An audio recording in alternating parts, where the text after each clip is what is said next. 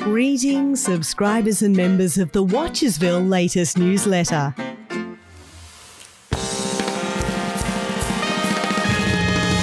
This week's edition is brought to you by last week's edition. It did really well for itself, got into the stock market and also sold plastic earrings on Etsy, made a mint and now wants to give back. It's so heartwarming to see.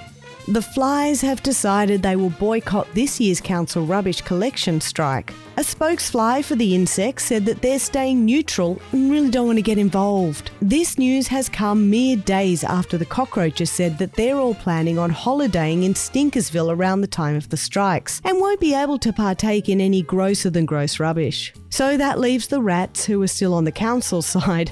Old habits never die, I guess. David Glowfish has had enough with people thinking he used to play Mulder in the X-Files. He said he isn't Mr. Duchovny, definitely not a relation, and has never met the man.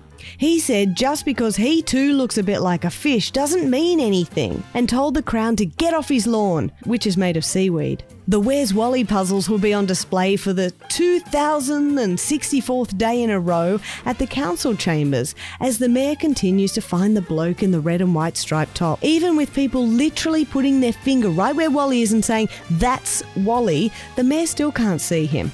It's frustrating for all. That's it for now. Stay safe and happy, all residents of Watchersville.